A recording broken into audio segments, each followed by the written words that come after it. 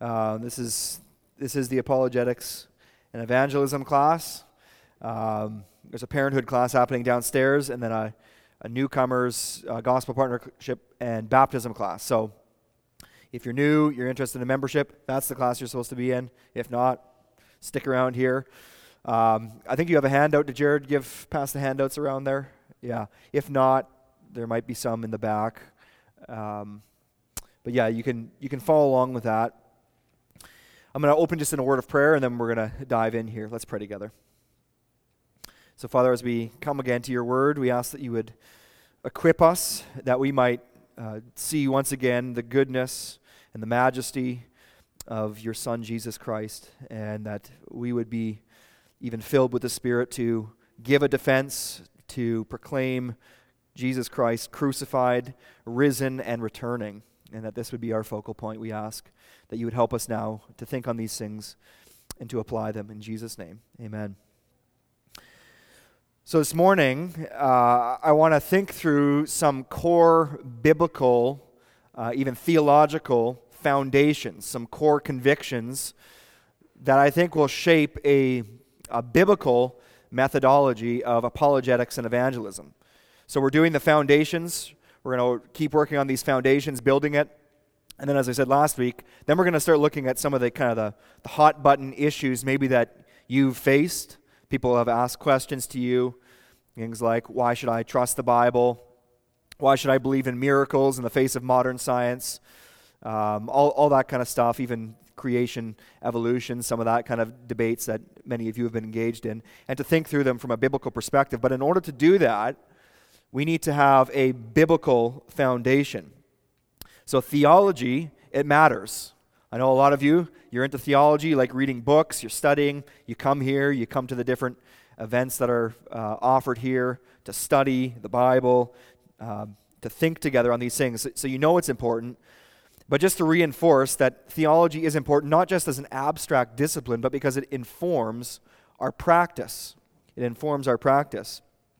So even as we think of the debates between, Arminians and Calvinists, that classic debate, well, those are actually very important. I've talked to a number of missionaries who kind of are all over the world, and they say it's actually quite challenging to be on the mission field in particular, to engage with unbelievers when you have these, significantly differing theological systems, theological commitments.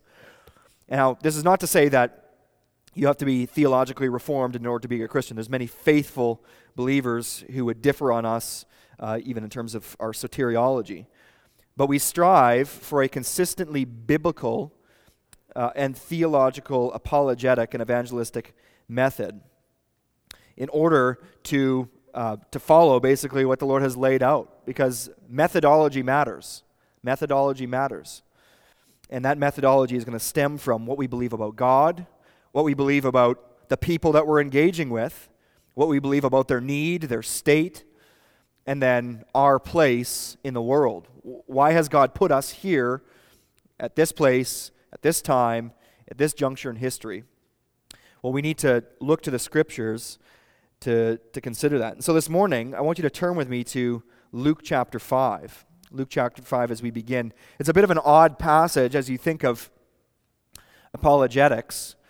But as I was talking with Julie on the way in here today, oftentimes apologetic discussions can get very philosophical, and there's a place for that. People like to engage in debates about philosophy and philosophical terms, but I find that to be often very abstract, very difficult for people to grasp. So I think there's wisdom in looking at even the biblical illustrations that are given to us, even by Jesus himself, for how we are to go about the work that we're called to, defending the faith and proclaiming it. And so Luke chapter 5, this is an event that Luke, he accurately records, where Jesus, he puts the accent on his authority and his omnipotence, his power, and the nature of the mission that his disciples were called to embark on. And so what he does is, you'll remember, and we'll look at it here, Jesus is calling his disciples to set aside their fishing nets and to go be fishers of men, which you see there in verse 10. Do not be afraid. From now on, you will be catching men. But he uses this event, this miracle on the sea, to show them the nature of the mission that they're about. And so I think that there's some helpful, even concrete illustrations that maybe would help us in shaping some of these core convictions.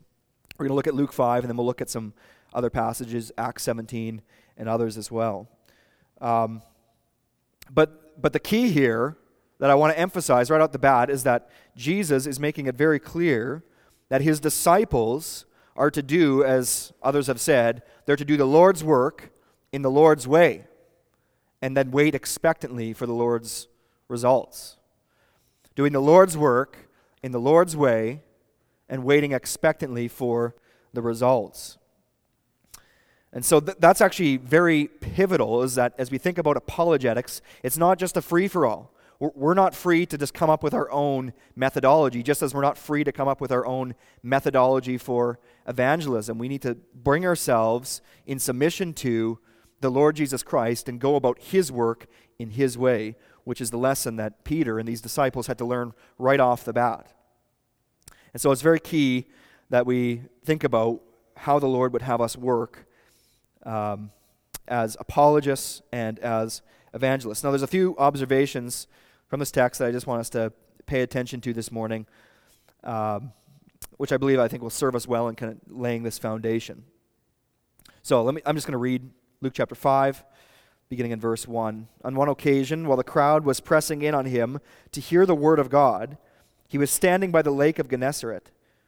Now, just stop there. You see that the Lord Jesus, the bait that he's using, what is it? Is he using all sorts of gimmicks, trying to just get people in the door? Well, no. Jesus is going around, and his ministry is one of preaching the word. And of course, in preaching the word, he's pointing people to himself as the fulfillment of that. But it was the word of God, fundamentally, that was attracting these people. And so I think it's just good for us to stop here for a moment and think, okay, as we consider then the call to apologetics, to evangelism, it actually must be very word-centered. We're not trying to just bait people. It's not the bait and switch move, right? We're actually bringing the word of God to them and trusting then the sufficiency of the word, not only to save people, but to even draw them to an interest in Christ to begin with. So we'll just continue on in verse 2. And he saw 2 boats by the lake, but the fishermen had gone out of them and were washing their nets. Getting into one of the boats, which was Simon's, he asked him to put out a little from the land. And he sat down and taught the people from the boat.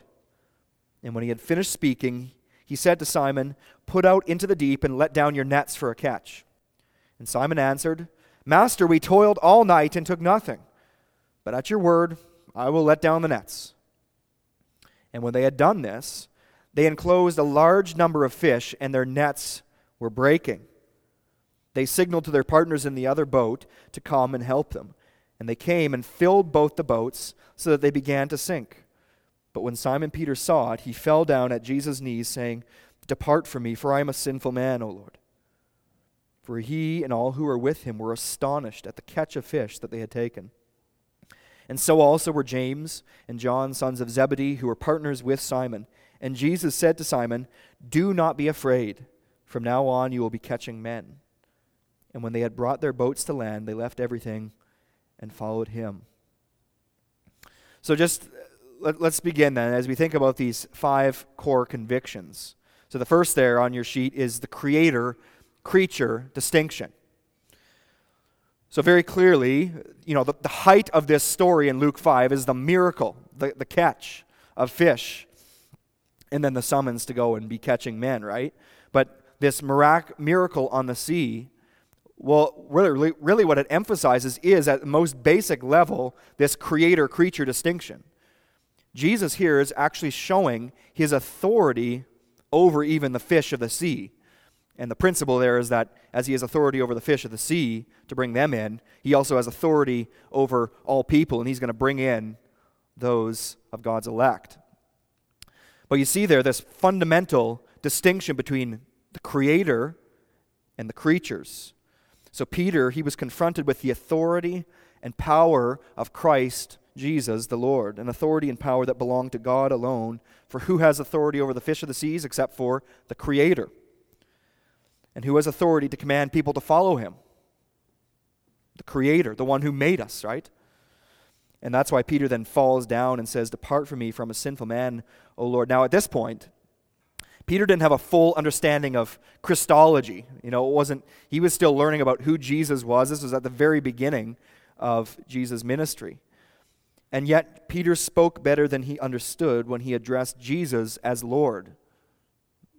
Because as we go throughout the rest of the scriptures, we see, when Jesus is identified as the Lord, we're to be thinking of Yahweh in the Old Testament, the Creator, Lord of the universe, the sovereign one.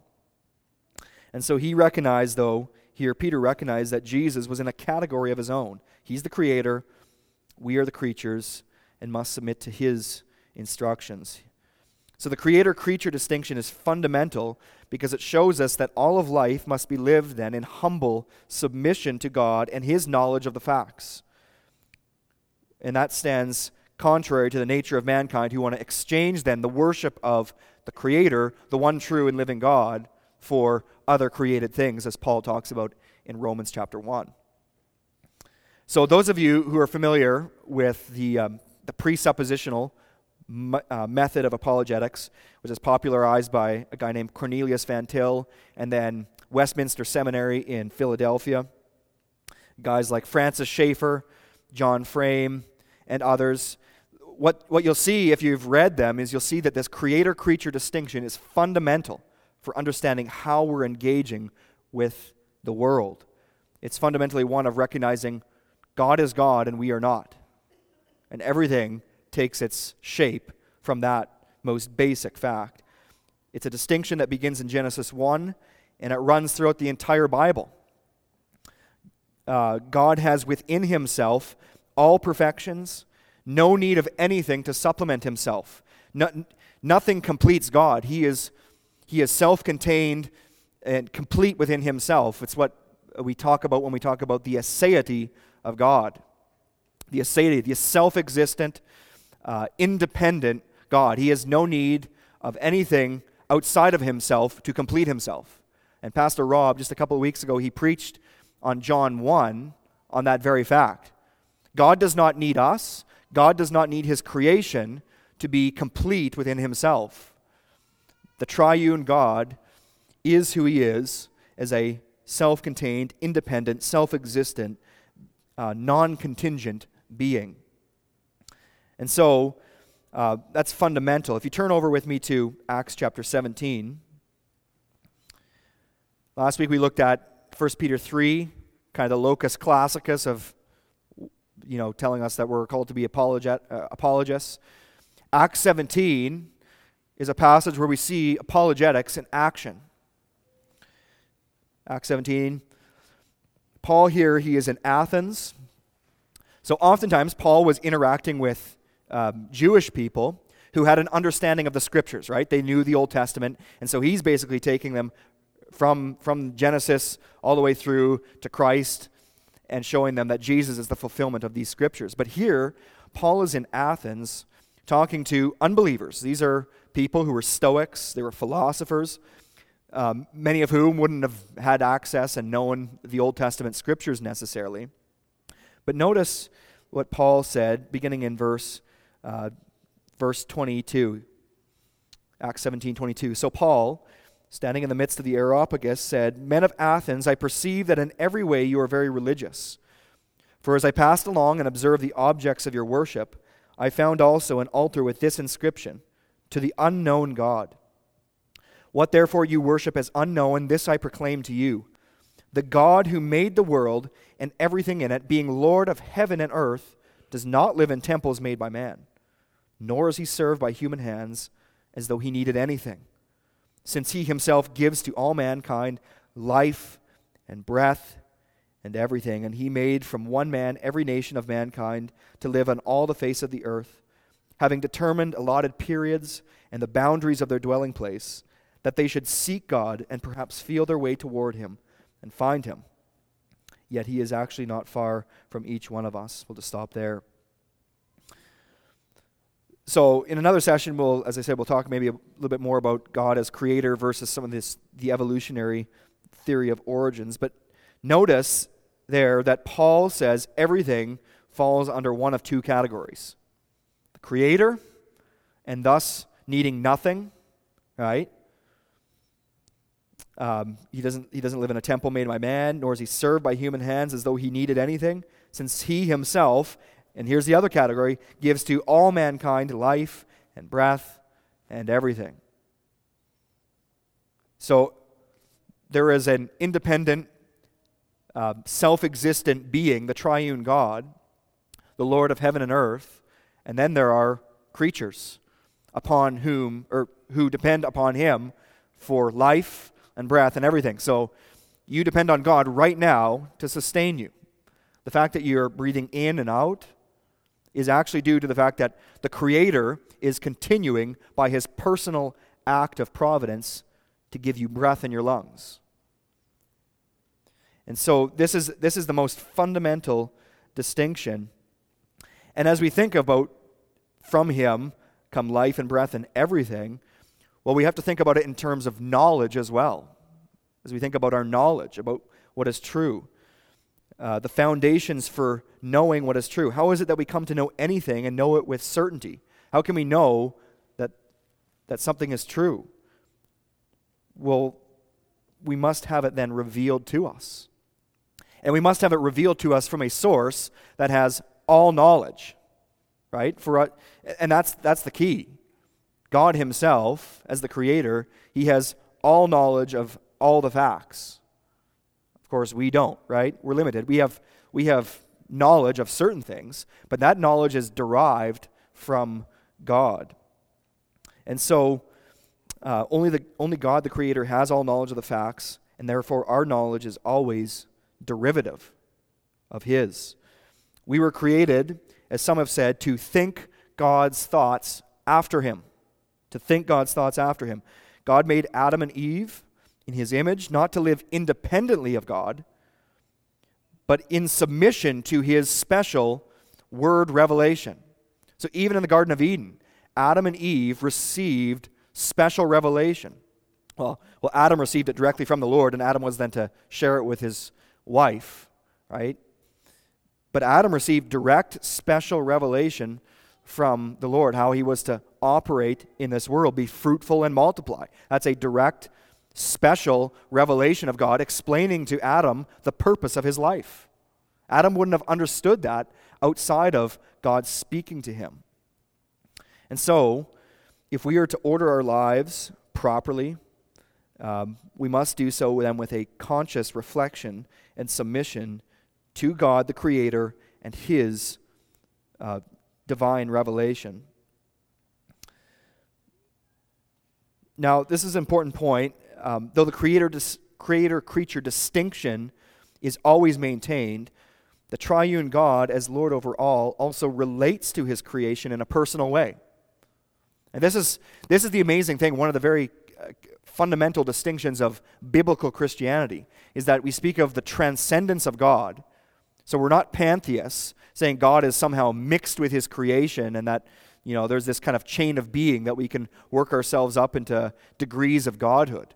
No, there's a fundamental distinction. God is God. He is a being of his own, and we are not. And yet, there's a creator-creature relation. And you saw that even in Acts 17. Right? The very fact that he gives life and breath and everything, there's this personal benevolence of God towards his creatures. And he made, verse 26, from one man every nation of mankind to live on all the face of the earth, having determined allotted periods and the boundaries of their dwelling place. So the Lord as I said, the Lord has put you here at this place, at this time, for a reason. And that fundamental reason is to honor him, to glorify him. But the Lord is very involved in his creation. Now, that doesn't change his essence, but he does relate to his creatures in a personal, even covenantal way. Adam and Eve, in the cool of the day, what were they doing? Well, they were walking with God in the garden. Right? There was an unhindered fellowship that they enjoyed with God, this, in a proper sense, a personal covenantal relationship. And that is something that then is just amazing when you think of the transcendence, the holiness of God, his otherness, and yet that he would relate to you in a personal way, even as a father, Christ as a brother, and the Holy Spirit as a comforter and helper. It's very personal. Now, all of this sounds quite philosophical, but as I said, what it fundamentally means is that the creature is under the authority of God and cannot escape him. He owns us, as it were, as his creatures. So if we're going to live in his world, we have to live by his rules. We've got to think his thoughts after him if we are to live consistently and even joyfully in this world. And so as we defend the faith, the work of apologetics, as we proclaim the gospel, the work of evangelism, this means that we cannot do so independently of the God who is, to steal from Schaeffer, the God who is there, the God who exists and who has revealed himself to us. He is there, and he is not silent. And so our apologetics can't set that to the side and say, well, we're going to just pretend like we can argue with a non-Christian, as though God has not spoken, and just reason our way to God. No. We live in God's world. He is there, and he is not silent, and so we have an obligation then to submit to that, and then to speak with those convictions and bring those to bear on others. So it is then the lordship and supremacy of God overall, which we saw back in Luke chapter 5. Peter had to learn, the supremacy, the omnipotence of Christ, the Creator Lord, and from that, then the Lord called him as the Lord to follow him. So that's the first, the creator-creature distinction. At this rate, I ain't going to get through this whole thing, so we better get motoring. Second, the antithesis. The antithesis. So if you're still in Acts 17, you note there in verse 22, Paul said he perceived that in every way you are very religious, in verse 22. And so from this, then he proceeds to point them to the creator-creature distinction and concludes with a call to repent and believe in the risen Christ later on. Now what's important here, what I want to make the point is, as a foundation for a biblical apologetic and evangelistic methodology, you need to understand that everybody you meet falls into one of two categories. One of two categories. Everybody is fundamentally religious, and Paul recognized that.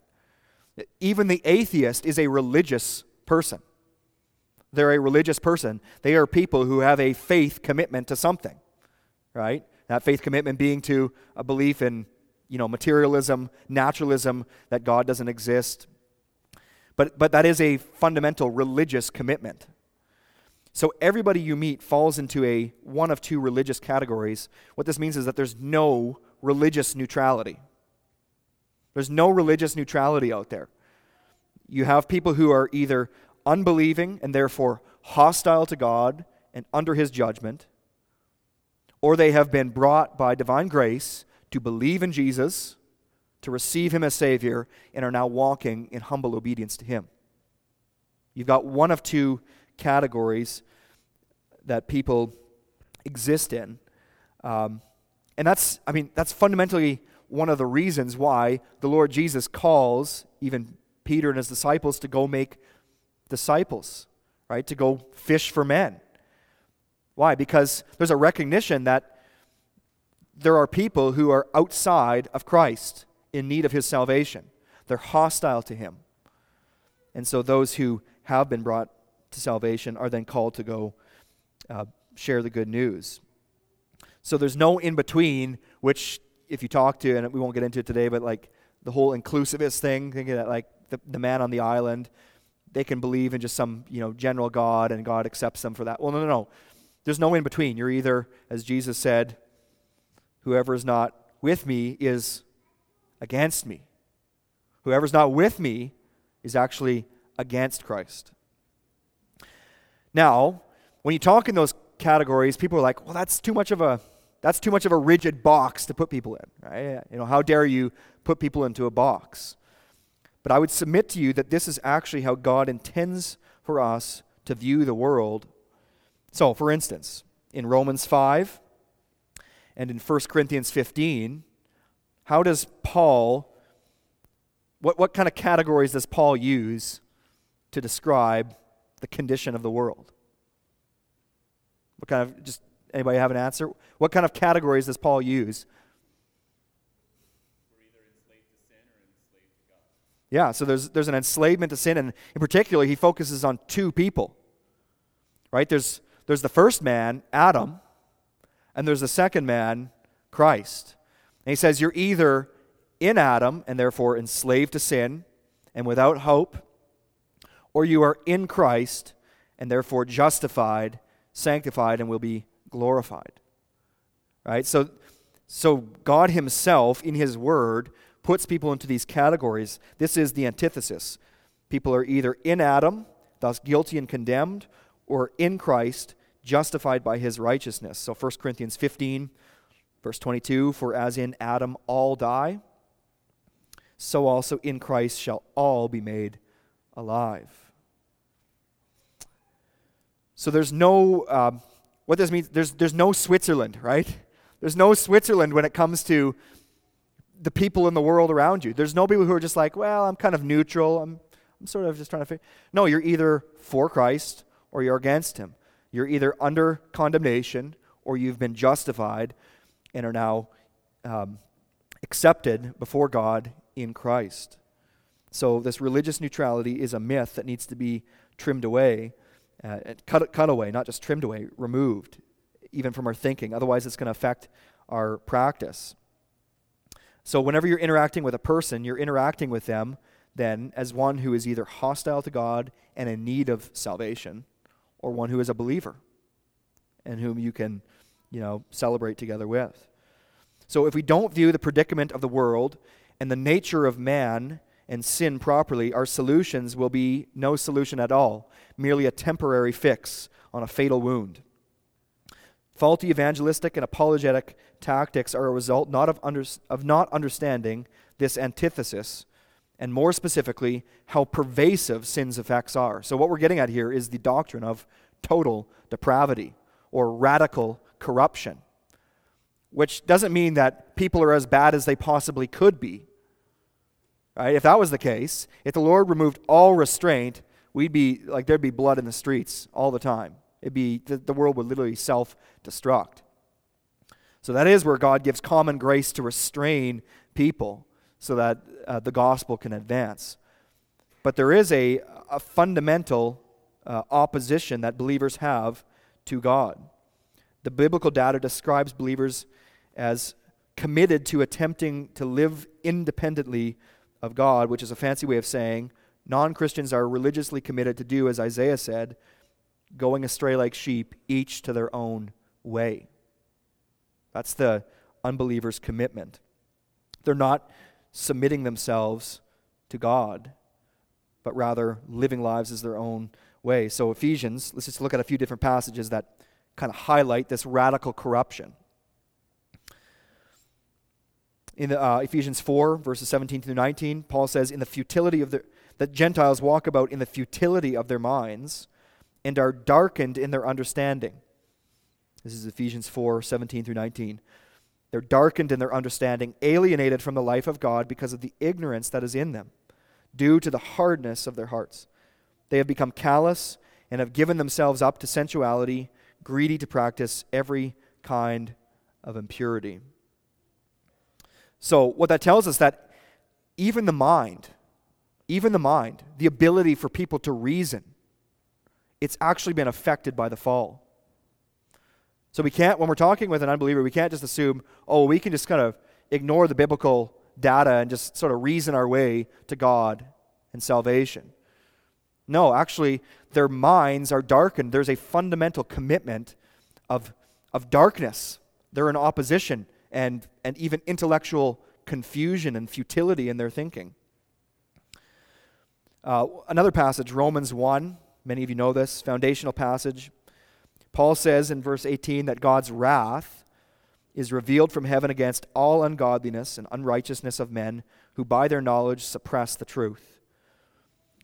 So unbelievers reject God and his authority over them, and then in verses 21 and following, it says, they became futile in their thinking, same as Ephesians 4. And their foolish hearts were darkened. Claiming to be wise, they became fools and exchanged the glory of the immortal God for images resembling mortal man and birds and animals and creeping things. And then if you flip just a couple pages over to Romans 3, Paul quotes here from Psalm 14 and Psalm 53, and he describes that Jews and Gentiles are both under condemnation. All have fallen short of the glory of God.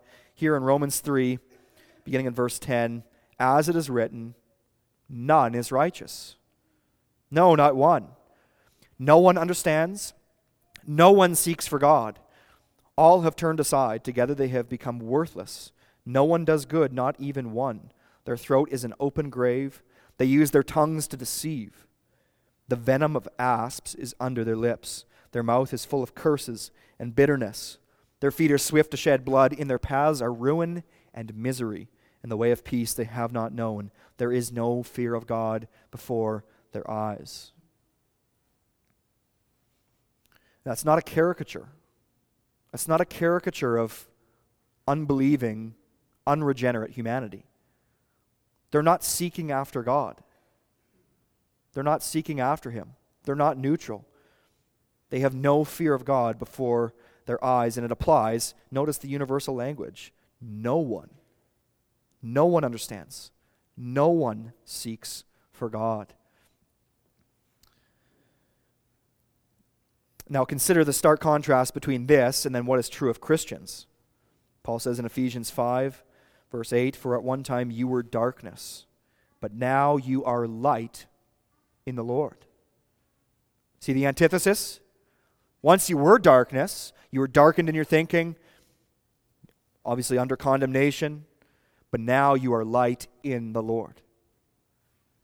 So the Christian and the non-Christian, what that means is that they live in two different kingdoms, under the control of two different masters, with two different kinds of minds, and therefore two different abilities, even at the level of the will.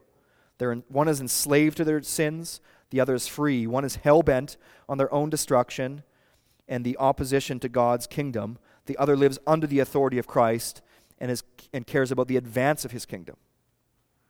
So when you're defending the faith and bringing the good news of the gospel in evangelistic conversations, you must not approach your conversation with people thinking that there is some religious neutral territory that you share in common with non-Christians. There is a complete and fundamental ethical antithesis. So Richard Pratt, in his book, I mentioned it last week, he cautions us, essentially, Christians sometimes wrongly seek a common ground between the believer and the unbeliever upon which they may construct a case for the credibility of Christianity. So then, the question is, because I know this is what you're thinking, well, how then do we communicate with unbelievers, right? How do we communicate with the non-Christian? If there's no kind of common ground, how do we communicate effectively in our defense and promotion of the faith? Is it all futile since believers are so enslaved, darkened, and hostile to God? And the answer is that it's not futile, obviously, right? Otherwise, the Lord's not just sending us on a fool's errand to go do something that's absolutely futile. The antithesis is not ontological. So what it means is we don't share a fundamental different essence with unbelievers. We are created in the image of God. We share that in common. That is what we share in common, is our essence. And of course, as those who are created in the image of God, even there's a deep knowledge there that unbelievers have of God, which they're suppressing. They're plugging their ears to it. But the image of God is not wiped away by the fall. However, the inability or the abilities as his creatures to image God properly are affected. But what we can do is we can communicate in words and through conversations because we all live in God's world. We share similar experiences with non-Christians. Sorrow, sickness, joy. You can come to the non-Christian who's suffering the loss of a loved one, and you can come alongside them and sympathize with them in that experience. There's a shared commonality that you do have with them, even in our experiences. And of course, from that, showing them then where there is hope. So the image of God, that's the basis for communication of the truth. And so we as Christians can then press the unbelievers to show them the inconsistencies of their own worldview, and that's fundamentally the case. Non-Christians, they're going to live inconsistently, because getting back to the creator-creature distinction, they live in God's world. They can't escape him, though they're plugging their ears and trying to, right? And so as we come, we're showing them the inconsistencies of, well, how can you claim to have any objective standard for morality upon the basis of your own worldview? Well, you can't. It's self-defeating, right? And we'll look at some of those specific arguments in weeks to come. So that's the antithesis. There's lots more we could say about it, but I'm going to move on.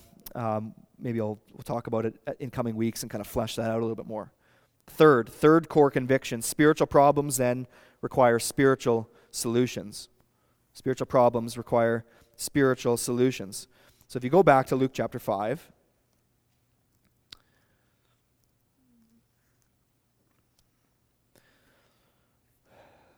the climax of the story, as I said, is that great catch of fish. So Jesus here is exercising his divine power as the creator over the creature, and he draws up into the nets this large catch of fish. And this is intentionally, it's a miracle, right? There's supposed to be wonder and awe, even as Peter is, they're stunned as they see this great catch of fish. Now, there's a detail, though, in the story that really helps to show us then the miraculous nature of this catch. So, what time of day are these men out fishing? What time of day are they out in the boats with Jesus? It's the middle of the day. Right? Because earlier, Peter had said, we had been fishing all night. That's when the fishermen went out. They went out in the cool, when it was dark, because then that's when the fish come up to the surface, right?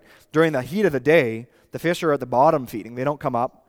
Any of you that are fishermen know that it's basically an exercise in futility to go out there on a 30-degree day and try to fish in the heat of the day. That's not when the fish come up to bite. And yet, here they are in the middle of the day, and there's a great catch of fish. Right? So what we see here is the Creator Lord actually, by his appointment, causing these fish to move contrary to their nature. They're actually moving contrary to their nature is to basically go down and feed at the bottom. But he's bringing them up here in the middle of the day. And I don't think that that's insignificant. Again, it's part of this entire miracle, and I think it points to then this miracle of regeneration, of biblical regeneration. What does God do by the power of the Spirit? You think of the antithesis, people wholly opposed to him, darkened in their understanding. And their natural tendency is to plug their ears, to stiff-arm God, to cover their eyes, and to go their own way. But then, when the Lord gets a hold of somebody, and the Spirit regenerates, gives life to the heart, what happens? Well, the ears are opened, and they start listening to Jesus' words. Their eyes see the glory of Christ, the goodness of the gospel, and they start living as those who are new men. Well, I think that's fundamental for us as we think about the work that we're about. It is the requirement of regeneration. We don't save people. The Lord saves people. He gives them new life. He, as it were, brings them up from the depths. And only He can cause the souls of sinners who are by nature hostile, darkened, suppressing the truth in their unrighteousness and going astray. He can cause them to follow Him. And so that's Jesus' point. The disciples, they're going to fish for men, but then the results, those are the Lord's prerogative. They cast the nets, but then the Lord brings up the fish. He brings them in to His nets. And Jesus even talks in Matthew 13 about this, kind of likens the advance of the kingdom to bringing fish of all kinds into the nets. So, so we see then the emphasis on spiritual problems require spiritual solutions. The Lord calls men and women, tax collectors, prostitutes, theists, atheists, rich and poor, slave and free, self-righteous and ashamed, all kinds of sinful people into his kingdom by his grace.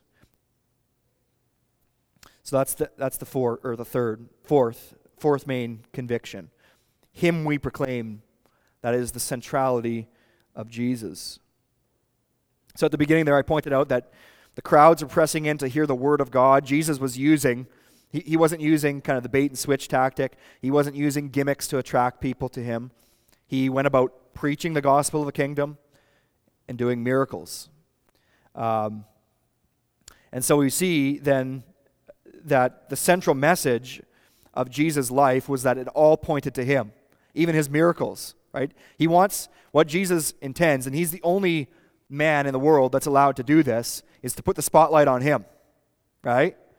By his miracles and by his message, he's putting the spotlight on him, saying, I am the one who was promised in the Old Testament scriptures. I fulfill all these types, these prophecies.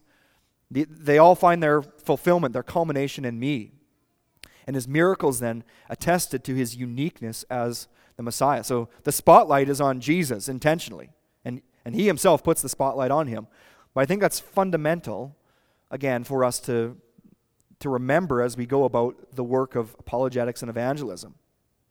Because sometimes in our discussions with people, it almost gets to the point where we start talking with non-Christians, and it's like, well, we want them so badly to be, let's say, for example, you're talking to an atheist. Well, we want them to not be an atheist, obviously, so let's try to just reason their way to be a theist. Let's try to convince them that there's some intelligent designer out there. Well, I think there is an intelligent designer. I think the fingerprints are all over it. And we can look at it. But the point is not to reason them to a point of that they're convinced about theism. Theists go to hell. Theists go to hell. It doesn't matter if you believe that a God exists. Jesus calls people to repent and believe and follow him. Right? There's a specific person. There's a specific object of our faith. Again, this cuts against what's called the inclusivist model, which basically says, there's people out there who don't know God. They've never heard about Jesus. So God is going to save them, sure, on the basis of Jesus' work, but he's going to save them even though they don't have a conscious faith in Christ. Though they're not looking to the man, Jesus Christ, for forgiveness of their sins, God will save them anyway. But that's not true. Jesus points them to himself, to his person and his work. And so Paul and other places, the apostles, right? Him we proclaim. Him we proclaim.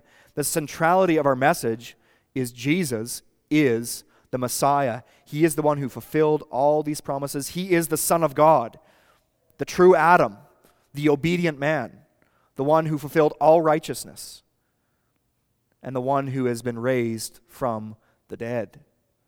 And so that is central to our apologetic methodology. If we're going to give a defense of the truth, it must be a truth that points them to the specific person of Christ. We can't set aside this fundamental fact. So, again, if you flip over to Acts 17, we're kind of going back and forth here.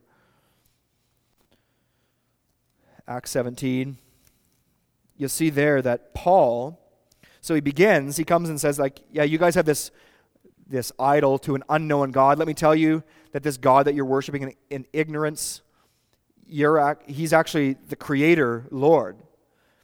But Paul doesn't stop there. He doesn't stop there. Notice what he does at the very end of his discussion, of his defense of the faith, beginning in verse 30. The times of ignorance God overlooked, but now he commands all people everywhere to repent, because he has fixed a day on which he will judge the world in righteousness by a man whom he has appointed, and of this he has given assurance to all by raising him from the dead.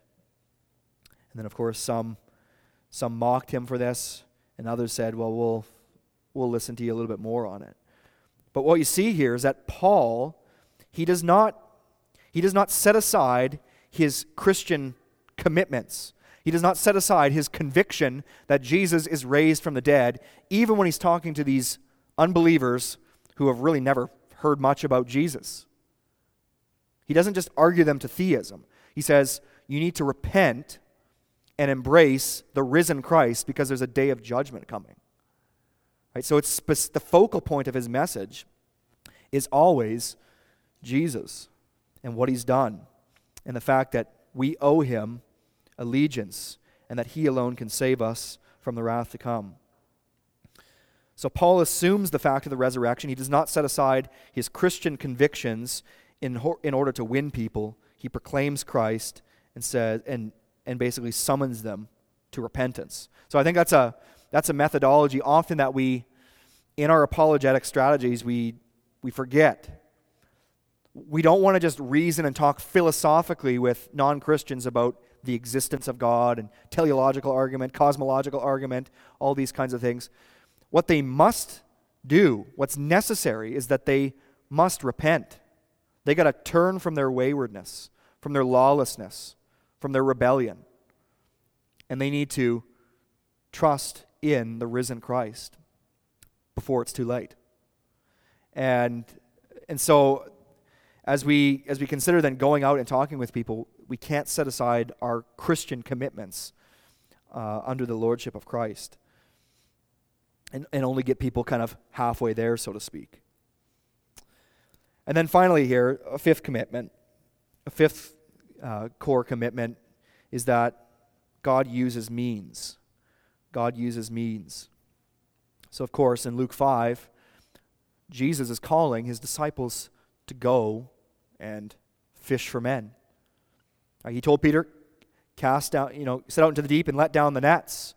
Again, this parable, this illustration of the kind of work that they were going to be about.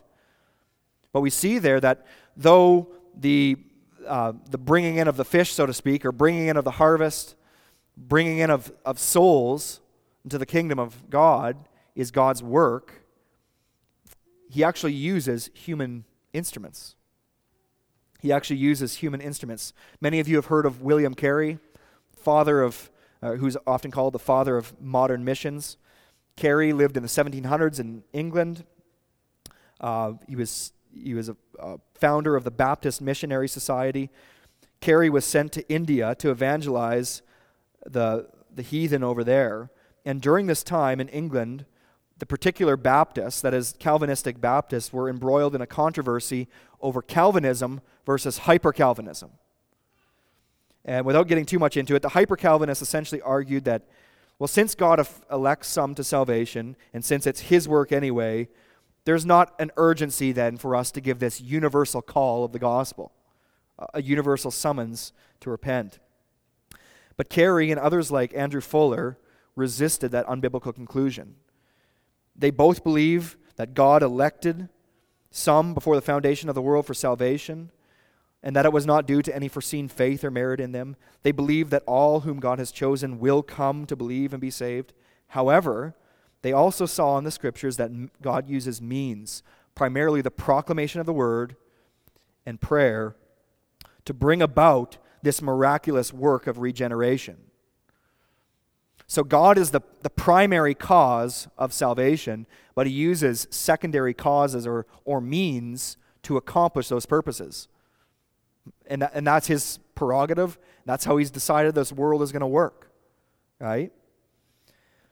So in response to this tendency of some to downplay the urgency of taking the gospel, Carey wrote that famous book with a very, very, very lengthy title, Inquiry into the Obligations of Christians to Use Means for the Conversion of the Heathens. And then there's a subtitle under that about 3 sentences long. But the obligations of Christians to use means for the conversion of the heathen. We'll talk a little bit about this next week, even in the role of reason and argument and how that works itself out.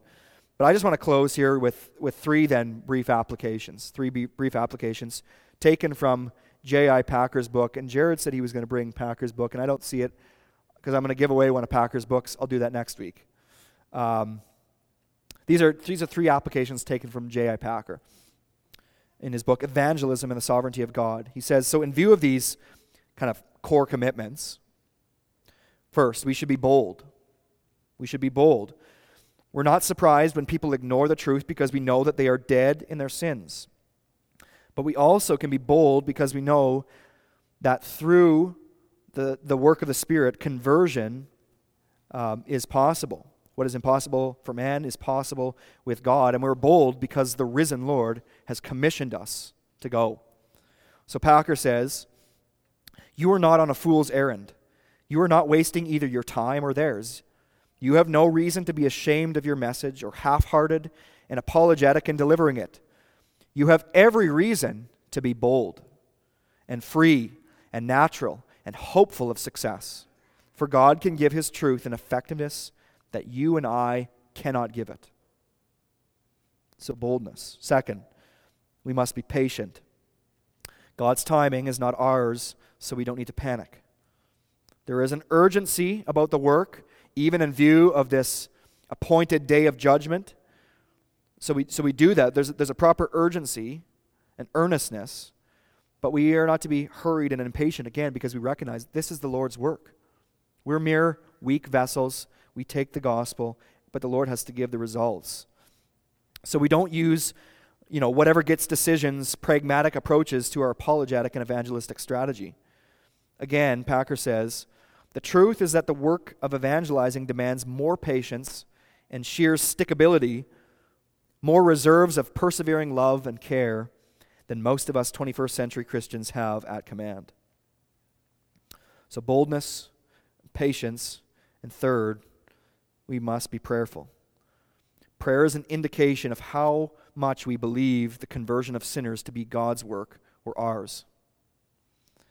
Packer basically said, it's a confession of our impotence and need. It's an invoking of the mighty power of God to do for us what we cannot do for ourselves. So only God, by the power of the Holy Spirit, on the basis of the work of the incarnate Christ, can give new hearts to those who are hard and dead set against Him. Packer concludes, God will make us pray before He blesses our labors in order that we may constantly learn afresh that we depend on God for everything. And then, when God permits us to see conversions, we shall not be tempted to ascribe them to our own gifts or skill or wisdom or persuasiveness, but to His work alone. And so we shall know whom we ought to thank for them. There are 2 sides to the evangelistic commission. It is a commission not only to preach, but also to pray. Not only to talk to men about God, but also to talk to God about men. So we must pray. We must pray. I'm going to open up we got about 5 minutes here. Any questions or comments, clarification?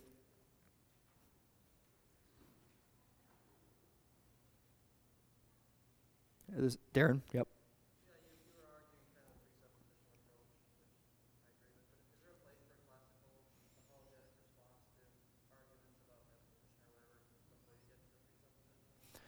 Yeah, I think there's a certain way, and you can, as I said, there is a basis which you can talk with unbelievers about the facts that are out there, right?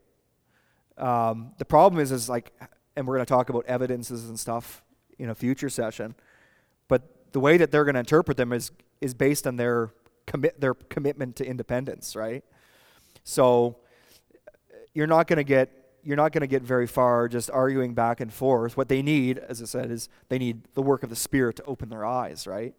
And I think that is where it's key that we actually bring the unbeliever to the point of this is who Christ is and His demands of you, rather than just kind of talking abstractly about stuff out there, because who they need is Christ, first of all, and then things are going to start to make more sense. So, yeah, you can talk with. It's not like it's sinful to talk with them about the facts that are out there, but it ends up just going in circles, I find, right? often those arguments, they're more beneficial for interactions with Christians, right? Because you have a common basis there of your minds are both open and submissive to the truth. And so, yeah, you can look at the fine details and the different arguments. And what it does is the evidence, it confirms, it solidifies your confidence in the truth, right? Presuppositional approach. So presupposition just basically means what are the kind of the ultimate religious commitments that people assume when they're going, like as they're living through life. So, as I said, it's the antithesis. The unbeliever assumes that they can live in God's world in their own way, right? So they're committed to what we would say is a presupposition of independence or rebellion against God, right? And that's going to shape how they're going to interpret the facts of the world around them, how they interpret events like a pandemic or whatever, right? They're not going to see the hand of God in that. They're just going to see fate or whatever. So presuppositional just basically means, and we'll talk a little bit more in coming weeks too, an understanding of that people are committed to certain assumptions about God and the world, themselves, their needs, that then shape how they're interacting with people and interpreting the facts around them. So when you're dealing with people, then you're getting to the heart of their basic assumptions, right? Their basic commitments. What are you committed to? And you're showing them then the inconsistencies of trying to live in God's world on their own authority, right? Classical approach would be more like it places more of an emphasis on reason and argument, so that you start from kind of these different evidences out there, different arguments for the existence of God, teleological, we'll talk about this too, teleological argument, cosmological argument, and you're sort of reasoning from, basic building steps up to theism, God exists, and then maybe if you have a chance, get to Christ and the gospel kind of thing.